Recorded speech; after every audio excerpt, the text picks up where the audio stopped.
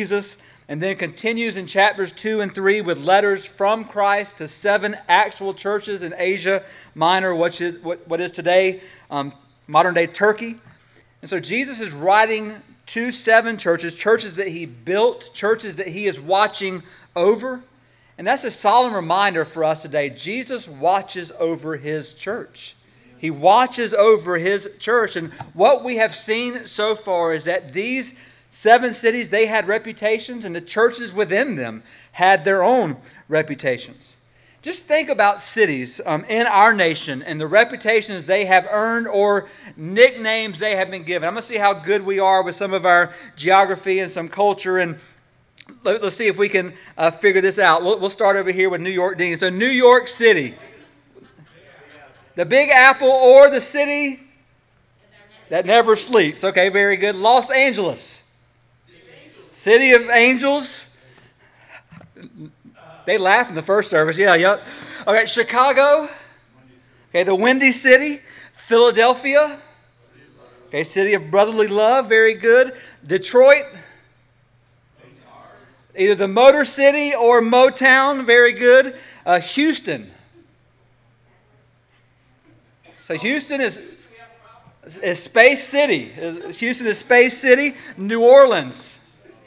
The Big Easy, and of course the easy one of them all, Las Vegas.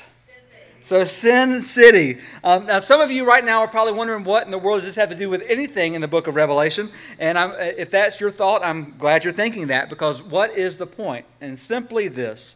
From what we're about to read from Jesus' letter to the church at Pergamum, the Christians there may well be described or have been described as living in the city that was Satan's, or Satan's city. So if Pergamum had a nickname, it would be Satan's city. Pergamum was Asia's capital for about 250 years and was considered its greatest city. It was a city where the wicked Roman Empire would gather or meet to make decisions. It contained the second largest library in the ancient world at the time, holding at least 200,000 scrolls, second only to the library at Alexandria in Egypt. In fact, it is said that Mark Antony actually gave this library in Pergamum to Cleopatra as a wedding gift. So we have that in history. Pergamum was also, on top of all of that, an extremely idolatrous city. It was a center for pagan cults, for various deities. It is said that when the wicked Babylonian Empire fell, that all of the occult and mythological pictures of that city changed headquarters and moved to Pergamum. So therefore, many demonic, idolatrous practices prevailed in this city. Pergamum was the first city in Asia Minor to build a temple to Caesar Augustus, was the first to build a temple to Zeus and to the serpent god Asclepius, which was a god of mystical healing. They had other temples for every other Roman gods and goddesses that you could think of. So all of these things may have been why Jesus called this city the place where Satan dwells. The place where Satan dwells. And Pergamum actually means thoroughly married. So here you have a city that was thoroughly married to Satan, that was thoroughly married to this world, the practices and the ways of this world. So with that foundation laid, I want us to dive into the Word, to the third letter of Jesus to his church, and as you see on the screen, to the compromising church. And if you're able, I'm going to ask you to stand as we honor God's Word. We're going to read verses 12 through 17 together. And let me just remind you, what we're about to read are the words of Jesus Christ to his church. Verse 12, and to the angel of the church in Pergamum write the words of him who has the sharp two-edged sword. I know where you dwell, where Satan's throne is. Yet you hold fast my name, and you did not deny my faith, even in the days of Antipas, my faithful witness who was killed among you, where Satan dwells. But I have a few things against you. You have some there who hold to the teaching of Balaam, who taught Balak to put a stumbling block before the sons of Israel, so that they might eat food sacrificed to idols and practice sexual immorality. So also you have some who hold the teaching of the Nicolaitans.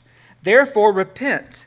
If not, I will come to you soon and war against them with the sword of my mouth. He who has an ear, let him hear what the Spirit says to the churches. To the one who conquers, I will give some of the hidden manna. I will give him a white stone and a new name written on the stone that no one knows except the one who receives it. Let's pray. Father, we come before you. And Lord, God, you know us. We are your church, Jesus, and you know us. And we ask today that you would reveal to us, God, Lord, what it is that you think of us. Lord, help us to see this day, God, what it is, Lord, not just that you said to a church 2,000 years ago, what it is from this letter that you're saying to us. What it is, Father, that we can, Lord, take home, that we can act upon, that we can put into practice in our lives. Speak, O God, for we are listening. In Jesus' name, amen. And you may be seated. So think about this. What is the greatest danger that the church today faces? Is it Satan? Is it persecution? Is it opposition from wicked people? Is it the competition of all the other world religions? Is it the existence of cults all around us? And I would answer no to all of those. The greatest danger in the church is none of these, even though all of those are dangerous and a danger to us. Actually, the church's greatest need is not, or the greatest danger of the church is not found outside the church. It's actually found inside the church. Our greatest danger can be summed up in one word, and you can see that word on the screen, compromise. It's the greatest danger of the church. Nothing will drain the energy of the church, or nothing will poison the lifeblood of the church like the toxin of compromise. There's a story of a man who could not decide what side he wanted to fight on during the U.S. Civil War. So he put the coat of the North on and the trousers of the South, and guess what happened? He got shot at by both sides. And so the point is this is what happens to compromisers, to the person who tries to live in two worlds. It's one miserable place. When our lives are filled with compromise and worldliness, we are of no godly good to the world around us. I think of the words of Charles Spurgeon back in the 1800s. Listen to what he said. I believe that one reason why the Church of God at this present time has so little influence over the world is because the world has so much influence over the church.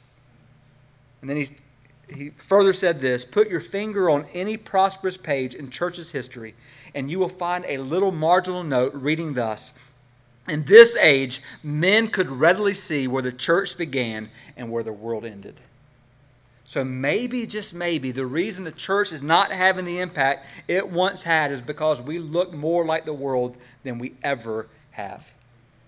So this compromise, this worldliness was the disease that infected the church at Pergamum. And no church is immune from its attack. The question for us is, how does Christ deal with the church that is compromising? How does Christ deal with the church when the church becomes sinner-friendly instead of sinner-frightening? And I'm not saying that we don't welcome sinners in, that we want sinners under the sound of God's word. But if a sinner can come in and leave as if this was the greatest message and not be confronted in their sin, then the church is doing it wrong. Or how does Christ treat the church when the church becomes affirming rather than convicting, sentimental rather than theological, when the church becomes completely informal rather than solemn, or entertaining rather than edifying? When the church becomes deceptive rather than honest, or frivolous rather than worshipful. And you kind of get the idea. How does Christ deal with his church in the midst of compromise? So we're going to look at 4 truths today, unpack 4 truths from this reading. 1, dealing with who Christ is. 3, dealing with the church. And there's going to be some heavy conviction today, just so you know. Heavy conviction that God, through his Spirit, lavished upon me, and I pray and believing that it's going to be the same for you today. But we're going to begin with Christ. So truth number 1, Christ is characterized by his authority. Christ is characterized by his authority. As we've seen the last 2 weeks, each of these 7 letters to the 7 churches begins with, or at least alludes to, a description of Jesus from Revelation 1:12 through 18. So to the church at Ephesus, Jesus identified himself as the one who holds the 7 stars in his right hand and the one who walks among the 7 golden lampstands. To the church at Smyrna, Jesus claimed to be the first, the last, the one who is dead and has come to life. And to the church at Pergamum, Jesus says To the angel of the church in Pergamum, verse 12, write the words of him who has the sharp two-edged sword. And it's kind of interesting because Pergamum is the only church that Jesus gives one attribute. Every other church he gives two. To Pergamum he gives one, and it's not an encouraging attribute. When we hear of someone who has a sharp two-edged sword, we immediately think of someone holding a sword in their hand, either defending themselves or on the offensive. But in the case of Jesus, what we're seeing is the word is coming out of his mouth. Even though it doesn't appear that way in verse 12, when you keep reading this letter, of course it's coming out of his mouth, and Revelation 1:16, the word is coming out of his mouth. In Revelation 19, the word is coming out of his mouth. So the fact that the word of God is coming out of the mouth of Jesus shows that Jesus is God. So Jesus speaks the word of God. And kind of follow with me here. Every week when I stand behind this pulpit, my ultimate goal, my ultimate desire is to speak the word of God. Out of my mouth to come the word of God. But Jesus speaking the word of God and me speaking the word of God is completely different. I'm speaking his word. They are the words of God speaking. And every time Jesus speaks, they are the words of God. That is the ultimate picture. Jesus speaks the words of God. He's not quoting anyone. He's declaring the words of God. One commentator, Grant Osborne, put it this way. The reference to a sword in this passage carried special significance for the Christians in Pergamum, given the fact that the sword was a symbol of the Roman proconsul's total sovereignty over every area of life, especially to execute enemies of the state. This tells the church that it is the exalted Christ, not Roman officials, who is the true judge. The ultimate power belongs to God, and nothing the pagans can do will change that. So ironically, Rome had given Pergamum the rare power of exercising capital punishment on its own. The symbol of their authority, Pergamum's authority, was the sword. So Pergamum, what Jesus is saying is this: Pergamum might wield or hold the sword here on earth, but I have a greater sword coming from heaven. And here's the thing, church, that is the sword that we better fear. We better fear that sword more than we fear the sword of this world. So when we think about man holding a sword or Jesus holding a sword, we better fear him. And this sword is a sharp and double-edged sword. It's not dull. It cuts clean and quick. Double-edged means it heals and it hurts. It cuts and it cures. This statement recalls the words of Hebrews 4:12, our memory verse for this week. The Word of God is living and powerful, or living and active. It is alive. You see it on the screen. It's sharper than a two-edged sword, piercing the division of soul and of spirit, of joints and of marrow, and discerning the thoughts and intentions of every heart. Here's what we have to understand. The Word of God is at once an instrument of death and it's an instrument of life. And unless you have met the Word of God in that way, I'm going to make a crazy statement. Unless you've met the Word of God as an instrument of death and life, you're not saved. And what I mean by that is this. What the Word of God does, the gospel does, is first of all, it slays us in our sin. It shows us our absolute sinfulness before God, and the Word of God leaves us spiritually dead and shows us how dead we are before a holy God. But not only does the Word of God show us that, then the Word of God has the power to take us from death to life, awakening our hearts, bringing us to life in Him. I'm so thankful that God doesn't just leave us in our death. He brings us by His Word from death to life. So Christ is characterized by His authority. Now let's look at the church. Secondly, the church is commended for its audacity. So the church is commended for its audacity, or for its boldness. Let's break down verse 13 together. Jesus begins by saying this: I know where you dwell.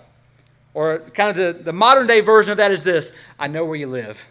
I know where you live. Jesus is not ignorant of the fact that the Christian church is set in a non-Christian world.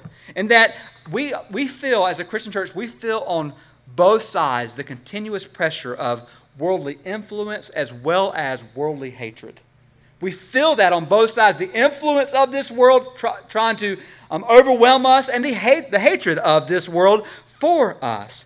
Jesus knows exactly what every church is experiencing, what every church is doing. In Jesus' risen, ascended, ruling, omnipotent position, He sees all and He knows all. And this is where we remember, and this is something important. The church does not belong to you. The church does not belong to me. The church does not belong to us. The church belongs to Jesus Christ. And he has an opinion about the faithfulness that takes place from this church, and he has an opinion about the faithlessness that takes place from this church. Sometimes we have this mindset that we come and we do, and it seems like Jesus is far off. But Jesus is not far off. He is intimately involved in everything we do. And he is absolutely opinionated and knows and has an opinion about our faithfulness, rooting us on, and has an opinion about our faithlessness, calling us, as he does the church at Pergamum, to repent of that. So the believers of Pergamum, think about Jesus knowing where they live. They would often remind themselves that no matter how hard it got being a Christian, Jesus knew where they were. He knew what they were going through. He knew what they faced on a daily basis. He knew every intimate detail of their life in a city that hated God. And the word for all of us in this room today, 2,000 years later, is this: Jesus knows where we live.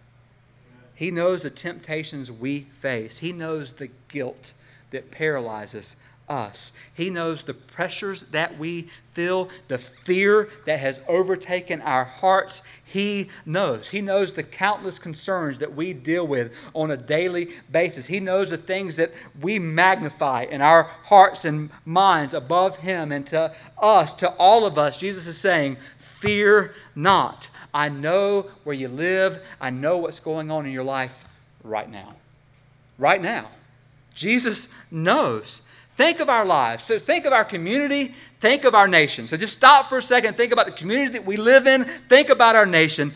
Is there not a sense of Pergamum among where we live?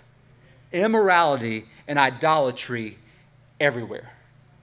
Immorality, idolatry everywhere, yet in the midst of immorality and idolatry, we as believers can rest assured, and that is this: Jesus has sovereignly and strategically placed us right where we are for a reason. Sometimes we're like, oh God, if only you could send Christians to my workplace to show them how great you are. God, if only you can send Christians to my neighborhood to show my neighbors how great you are. And Jesus is like, I have. It's you. You're it. You're the one. You're the one. Jesus has placed us right where we are for a reason, to be light in the midst of our world. Let's keep reading. Jesus says, I know where you dwell, where Satan's throne is. In the ancient world, a throne signified special authority or royal governance. So in some way, Pergamum had become the hub of Satan's power. It was the center of demonic activity. So believers were living where worldviews collided. They were seeking to live under the authority of Christ while facing every onslaught of the enemy. And I don't know what the most spiritually dark place you've ever been to is. For me, I can think of two. First is Haiti. Our trips to Haiti, 2007, 8, and 9, and I believe 2011. We were in Haiti, and if you've never been, if you've been there, I know Larry, Faith, Misty, others, you know exactly what I'm talking about. Is at night hearing the drums of voodoo worship, welcoming in evil spirits, driving around neighborhoods at night and seeing candles lit outside of the voodoo temples, inviting the evil spirits to come in.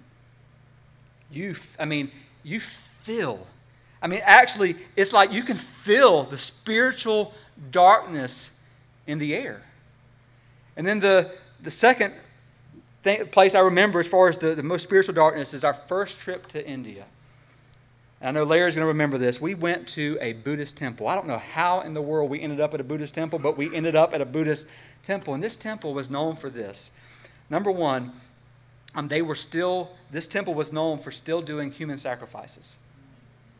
So in 2012, they were still doing human sacrifices. And then what would happen is this: every Buddhist family in this whole state, when they had their first son, once their son was weaned, they would send their son to live in this Buddhist temple. And this son would never come home. He would live there, study there, until he was old enough to become a monk. And so I don't know how we ended up there, and we weren't allowed we weren't allowed to talk with anybody, but we were just allowed to walk around and look, and we were told, just pray. And I tell you, and I'm sure Larry can testify, darkness, absolute, utter darkness, just reminded me that we're sitting here praying for people who had never heard the name of Jesus, had never heard the name of Jesus, and praying in that moment. And so here's the picture. Satan's throne, according to Jesus here, might be on earth, but it is not a throne of sovereignty. Satan rules, but he rules in a subordinate sense, meaning that Satan rules, but praise God, God overrules. And that's the picture that we have to see. Satan doesn't get the last word in your life or in my life. Jesus does. Jesus gets the last word in our lives. And look at verse 13, or it continues. Yet you hold fast my name. You do not deny my faith, even in the days of Antipas, my faithful witness, who was killed among you where Satan dwells. So in the midst of satanic living, there were believers who were bold and who were audacious in their faith. In fact, Christ says they maintained their faithfulness even in dark days, even in the days of a guy named Antipas. Antipas had suffered for his faith and been killed for his faith. But here's the beautiful picture here. Antipas suffered for his faith, died for his faith, and yet Jesus says, I know his name. None of this happened outside my knowledge. None of this happened outside of my vision of him. Tradition says that Roman Emperor Domitian had Antipas placed in a brass bowl and had him slow roasted. And that was his form of death. And Christ calls him my faithful witness. It's the same phrase used to describe Jesus in Revelation 1:5. So just as Jesus had been God the Father's faithful witness during his life on earth, Antipas had been Jesus' faithful witness during his life on earth. And that word witness is a crazy word because we think of witness, it means to speak something you've seen or heard. Now, in the Bible sense, at first, it meant that. Witness, you say something and you declare something. It started out that way, but so many Christians were killed for their faith and for speaking out as witnesses that the word witness actually became known as martyr. So it became known as martyr. So when Jesus says, you shall receive power when the Holy Spirit comes upon you, and you will be my witnesses to Jerusalem, Judea, Samaria, and the ends of the earth. Yes, he's saying you're going to speak forth my name. You're going to speak forth the gospel. But ultimately he's saying you're going to die. You're going to die for me in the nations, around the nations. And curiously enough, the name Antipas means one who suffers in the place of another, which points us to one who ultimately suffered in our place, who died in our place for our sin. And before we move on, look back at verse 13. Don't miss the my's here. Verse 13, Jesus is talking. If you believe in it, if it doesn't offend you, circle those or underline those. Jesus says, you hold fast my name. My name. So you're doing it for my name's sake is what Jesus is saying. Then he says this, do not deny my faith. Listen, faith is only as good as its object. So faith is only as good as its object. You can have faith in yourself, you can have faith in your children, but faith is only as good as the object by which you put it in. But faith in Jesus, we will never be let down. It's his faith in him. And then Jesus calls Antipas my faithful witness. So we can live our lives boldly or audaciously when we live our lives unto him. When we live our lives in him, unto Christ. So the church is commended for its audacity. But then third, the church is condemned for its accommodation. The church is condemned for its accommodation. In the words of Francis Schaeffer, the amazing man of God, the amazing pastor, he said this, here's the greatest evangelical disaster. The failure of the Christian world to stand for truth as truth. There is only one word for this, he says, namely accommodation. The evangelical church has accommodated to the world spirit of the age. First, there has been accommodation on Scripture that many who call themselves Christian hold a weakened view of the Bible and no longer affirm the truth of all the Bible teaches. This accommodation has been costly. First, in destroying the power of Scripture to confront the spirit of our age, but second, in allowing the further slide of our culture. Thus, we must say with tears that it is the evangelical accommodation or the compromise of us, which removes the evangelical church from standing against the breakdown of our culture. Listen to what he says. Because of our compromise, we're no longer able to stand against a culture that is corroding because we look just like it. Listen, it becomes really, really hard to tell people to stop doing something you're doing yourself, or to do something that you're not doing yourself. It becomes really, really hard to do that. It becomes really, really hard to be absolute salt and light when we're not letting God's light get in us. We're not letting His salt impact us. Just listen to the words, the warnings and condemnation of Jesus here in verse 14. But I have a few things against you. You have some there who hold the teaching of Balaam, who taught Balak to put a stumbling block before the sons of Israel, so that they might eat food sacrificed to the idols and practice sexual immorality. So also you have some who hold the teaching of the Nicolaitans. Something was wrong in Pergamum. They had become overly tolerant of others whose immorality threatened to undermine the purity of the church. Listen to this. Worldliness, compromise, and tolerance had just rushed into the church like a flood, and this church was in danger of drowning. Worldliness, compromise, and tolerance had rushed into this church like a flood, and she was now in danger of drowning. Some in this church held the name of Jesus, others to the name of Balaam, others to the name of Nicholas. And so Jesus points us back to Balaam. If you remember the story in Balaam, Numbers 22, the king Balak of Moab hired Balaam to curse the people of Israel. And Balaam said, I can only say what God allows me to say. So 3 different times Balaam tries to curse Israel. And 3 different times, instead of cursing them, he blessed them. And Balak was like, are you an idiot? Like, I'm paying you to curse them and you keep blessing them. What are you doing? So here's what Balaam did. Balaam taught Balak. He said, listen, they're God's people. You can't curse them, but you can corrupt them. So that is the message for us today, brothers and sisters. As God's people, if Jesus Christ lives in you, you can't be cursed. You can't be cursed. Stop using, and please bear with me here, stop using the stupid language of this world. I'm just cursed. Everything's against me. No, if God is for you, who can be against you? If Christ is in you, Christ is not going to allow cursing to happen for someone He's in. It's not like Jesus is going to say, come on in, Satan, we'll share a room. That's not happening. So the picture is, we can't be cursed, but we can absolutely, without a doubt, be corrupted. And then this teaching of Nicholas, as we saw 2 weeks ago, the Nicolaitans taught that because you're saved, you can do whatever you want to. Live however you want to. And here's the picture for us. The Israelites were not able to sin without consequence, and neither can we. As a Christian, we serve a Savior who will not let us sin successfully. Let me say it again. Jesus will not let us sin successfully. Brothers and sisters, we have a choice to make. Either we compromise our lives under this world, or by His grace, we choose faithfulness. When your story is written, what is the story you want written over you? Do you want me to have to stand up here if I'm your pastor and lie about you one day going, they were great, awesome people of faith, and basically what that means is you came to church a lot? Why, everybody knows maybe you compromised.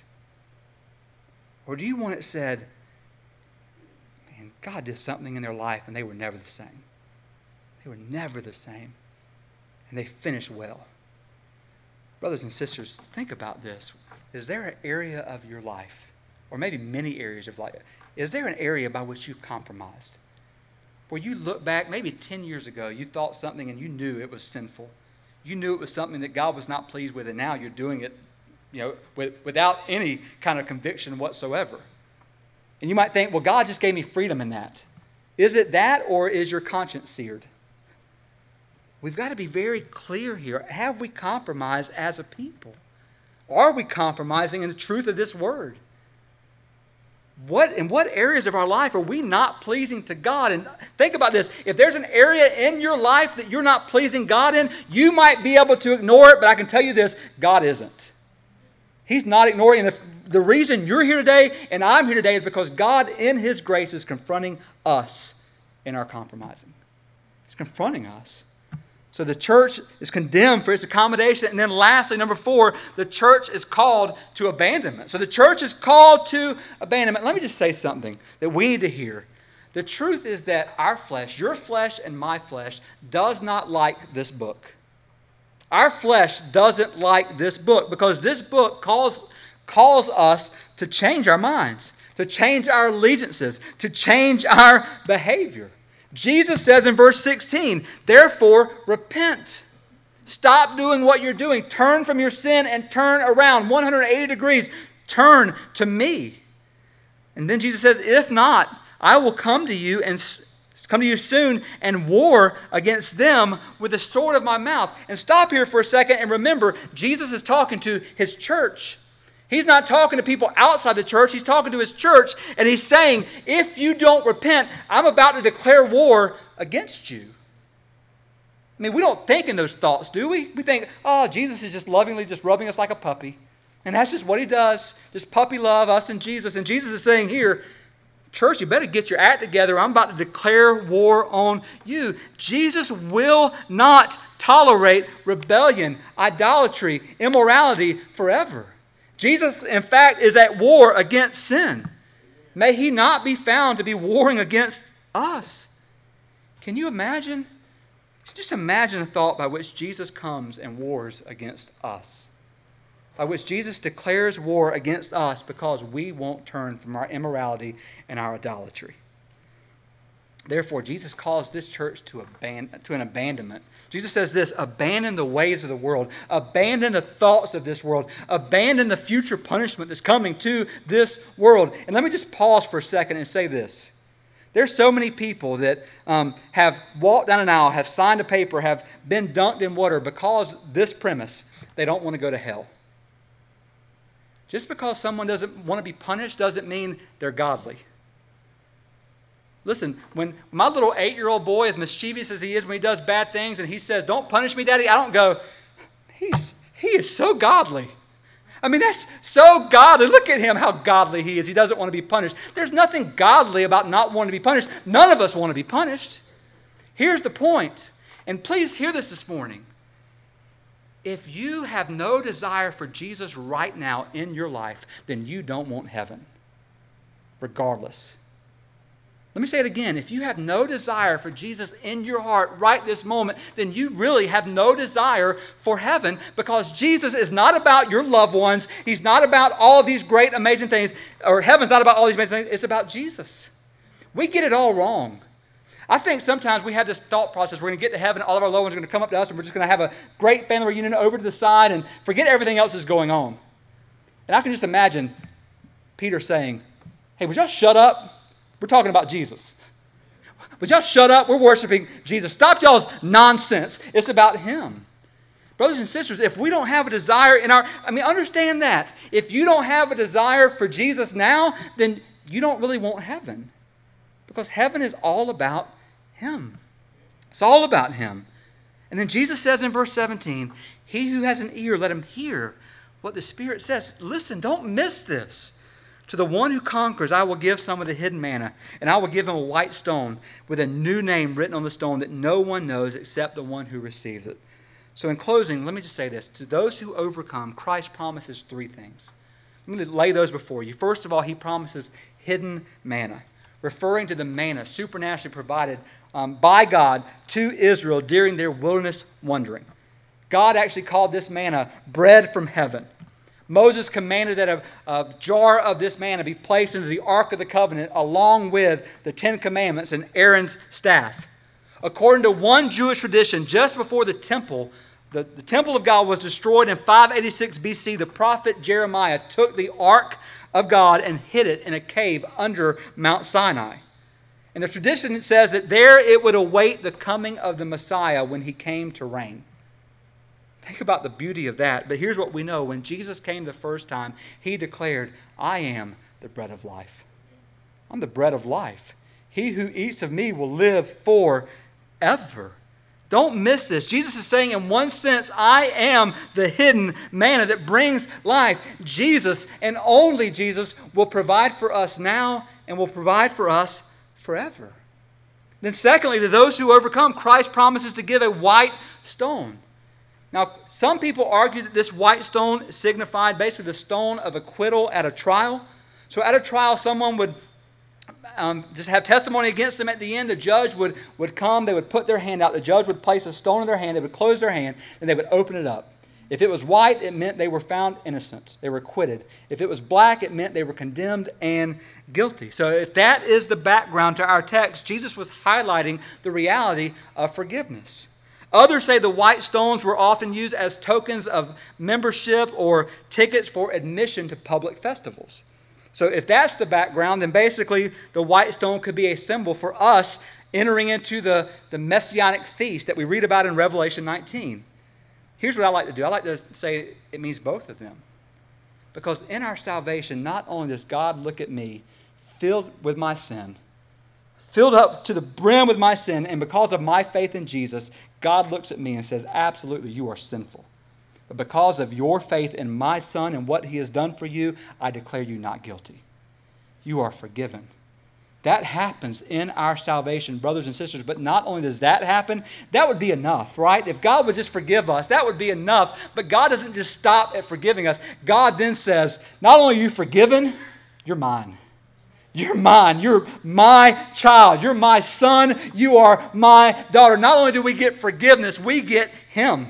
We get Him forever and ever. And then third, to those who overcome, Christ promises a new name written on that stone. So ultimately, Jesus says, a new name that no one knows. I can't wait to tell you what this means. So the new name that no one knows means we don't know. That's what it means, because that's what Jesus said. Now, people have tried to come up with all kind of crazy ideas of what it means, but ultimately, if Jesus says you're not going to know, I believe it means you're not going to know. So the point is, here's what we do know. The nourishment given to us from Christ, the stone and the new name, are an intensely personal gift from God to His people, by which we are nourished by Christ, by which we are welcomed in by Christ, and we are given a name by Christ. Pastor Sam Storms put it this way: if Jesus is Himself the manna, perhaps the point is that all that awaits us in Him is hidden, in the sense that it is reserved and kept safe and guarded against all possibility of loss, so that we might revel in its certainty and the assurance that what God has promised, He will indeed provide. What God has promised to you and me, brothers and sisters, He will provide. Meaning, there is an identity that you have in Christ that will only get better and better.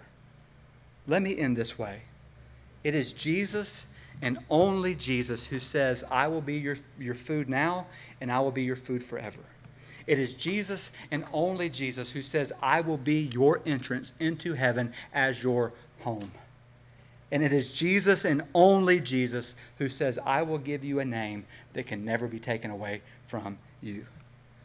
What the world offers right now, what the world temporarily offers us right now, pales in comparison to what Christ offers us now and forever. Brothers and sisters, may we turn away from compromise. May we turn away from things that are not pleasing to Him, and may we make it our desire in Him, through Him, by Him, to be faithful to the end. There was a few years ago, it was probably 12, 13 years ago, there was a missionary who came, and he was probably here for 2 months, and he made this church his home for 2 months. And I'll never forget, I was preaching one Sunday night, and I began with just the usual thing. Well, hey, what are you most fearful of? What are you most scared of? And of course, we all were kind of laughing and carrying on as we were saying. I talked about my fear of snakes, and other people talked about their fears of spiders and other things, and we were kind of all laughing. And then I called on him. He raised his hand, and he stood up, and he said this: my greatest fear is not hearing, well done, good and faithful servant. And it was like the air just got sucked out of this room. In a very good way. It wasn't like, oh, you fun sucker, why are you taking all the fun out? But it was a reminder that all of us will one day have to stand before God, and not everyone will hear, well done, good and faithful servant. But may we not compromise now so that we can hear that then. That we can hear our God say to us, well done. You finished. You finished. You didn't compromise. You didn't stop early. You finished. And even today, maybe you're in this room and maybe you have stopped. Maybe you have fallen. Maybe you've fallen flat on your face. And maybe right now the race is still going on and you're on the sidelines. The fact that you're here today shows that God wants you back in the race. He wants you back in the race. Get back in the race, brothers and sisters, and finish up in Him and through Him. If you can stand to your feet, we're going to call the musicians forward and enter into a time of invitation and consecration where we say whatever God is saying to you, that you would do it. So let's pray together. Father, we come before you, thanking you for your word, the power of your word that's living and active. It's powerful. It's alive. And Lord, we know it's alive because of the way we know it's working in our hearts right now, in our minds right now. Holy Spirit, you're attending your word in a way by which we are convicted. Father, we pray that we would not be, as your church, we would not be a church of compromise. That we would not be individuals of compromise. But that we would abandon the thoughts of this world. Abandon the ways of this world. For a better way. Jesus, you are the way. The way is a person. This is eternal life, that we can know you now and that we will know you forever. Father, I pray for anyone in this room or anyone in the sound of my voice today that doesn't know you, that today would be the day of salvation.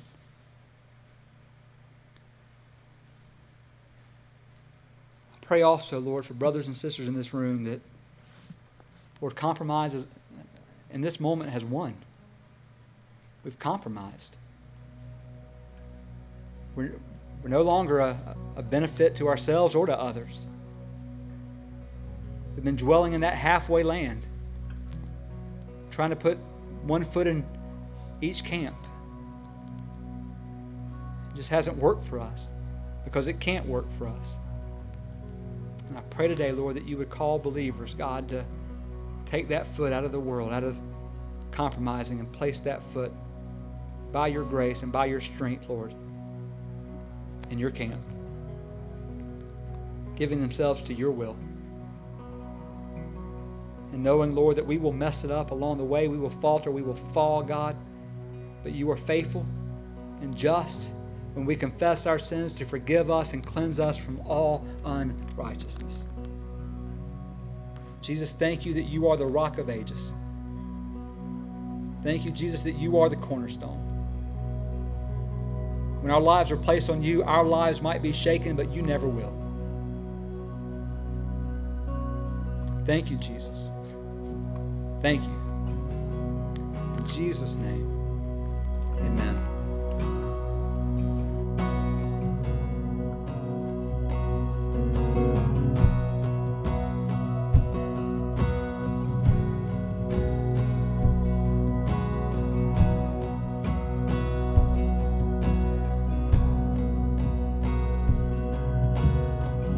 My hope is built on nothing less than Jesus' blood and righteousness. I dare not trust the sweetest frame, but wholly trust in Jesus' name. Sing that again, my hope. Is built on nothing less than Jesus' blood and righteousness. I dare not trust the sweetest frame, but wholly trust in Jesus' name. Christ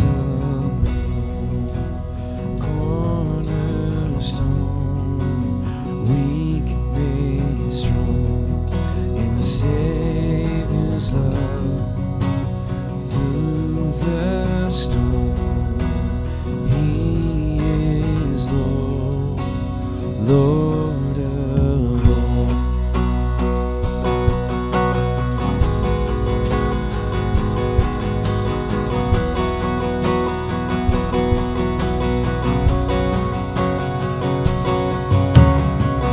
When darkness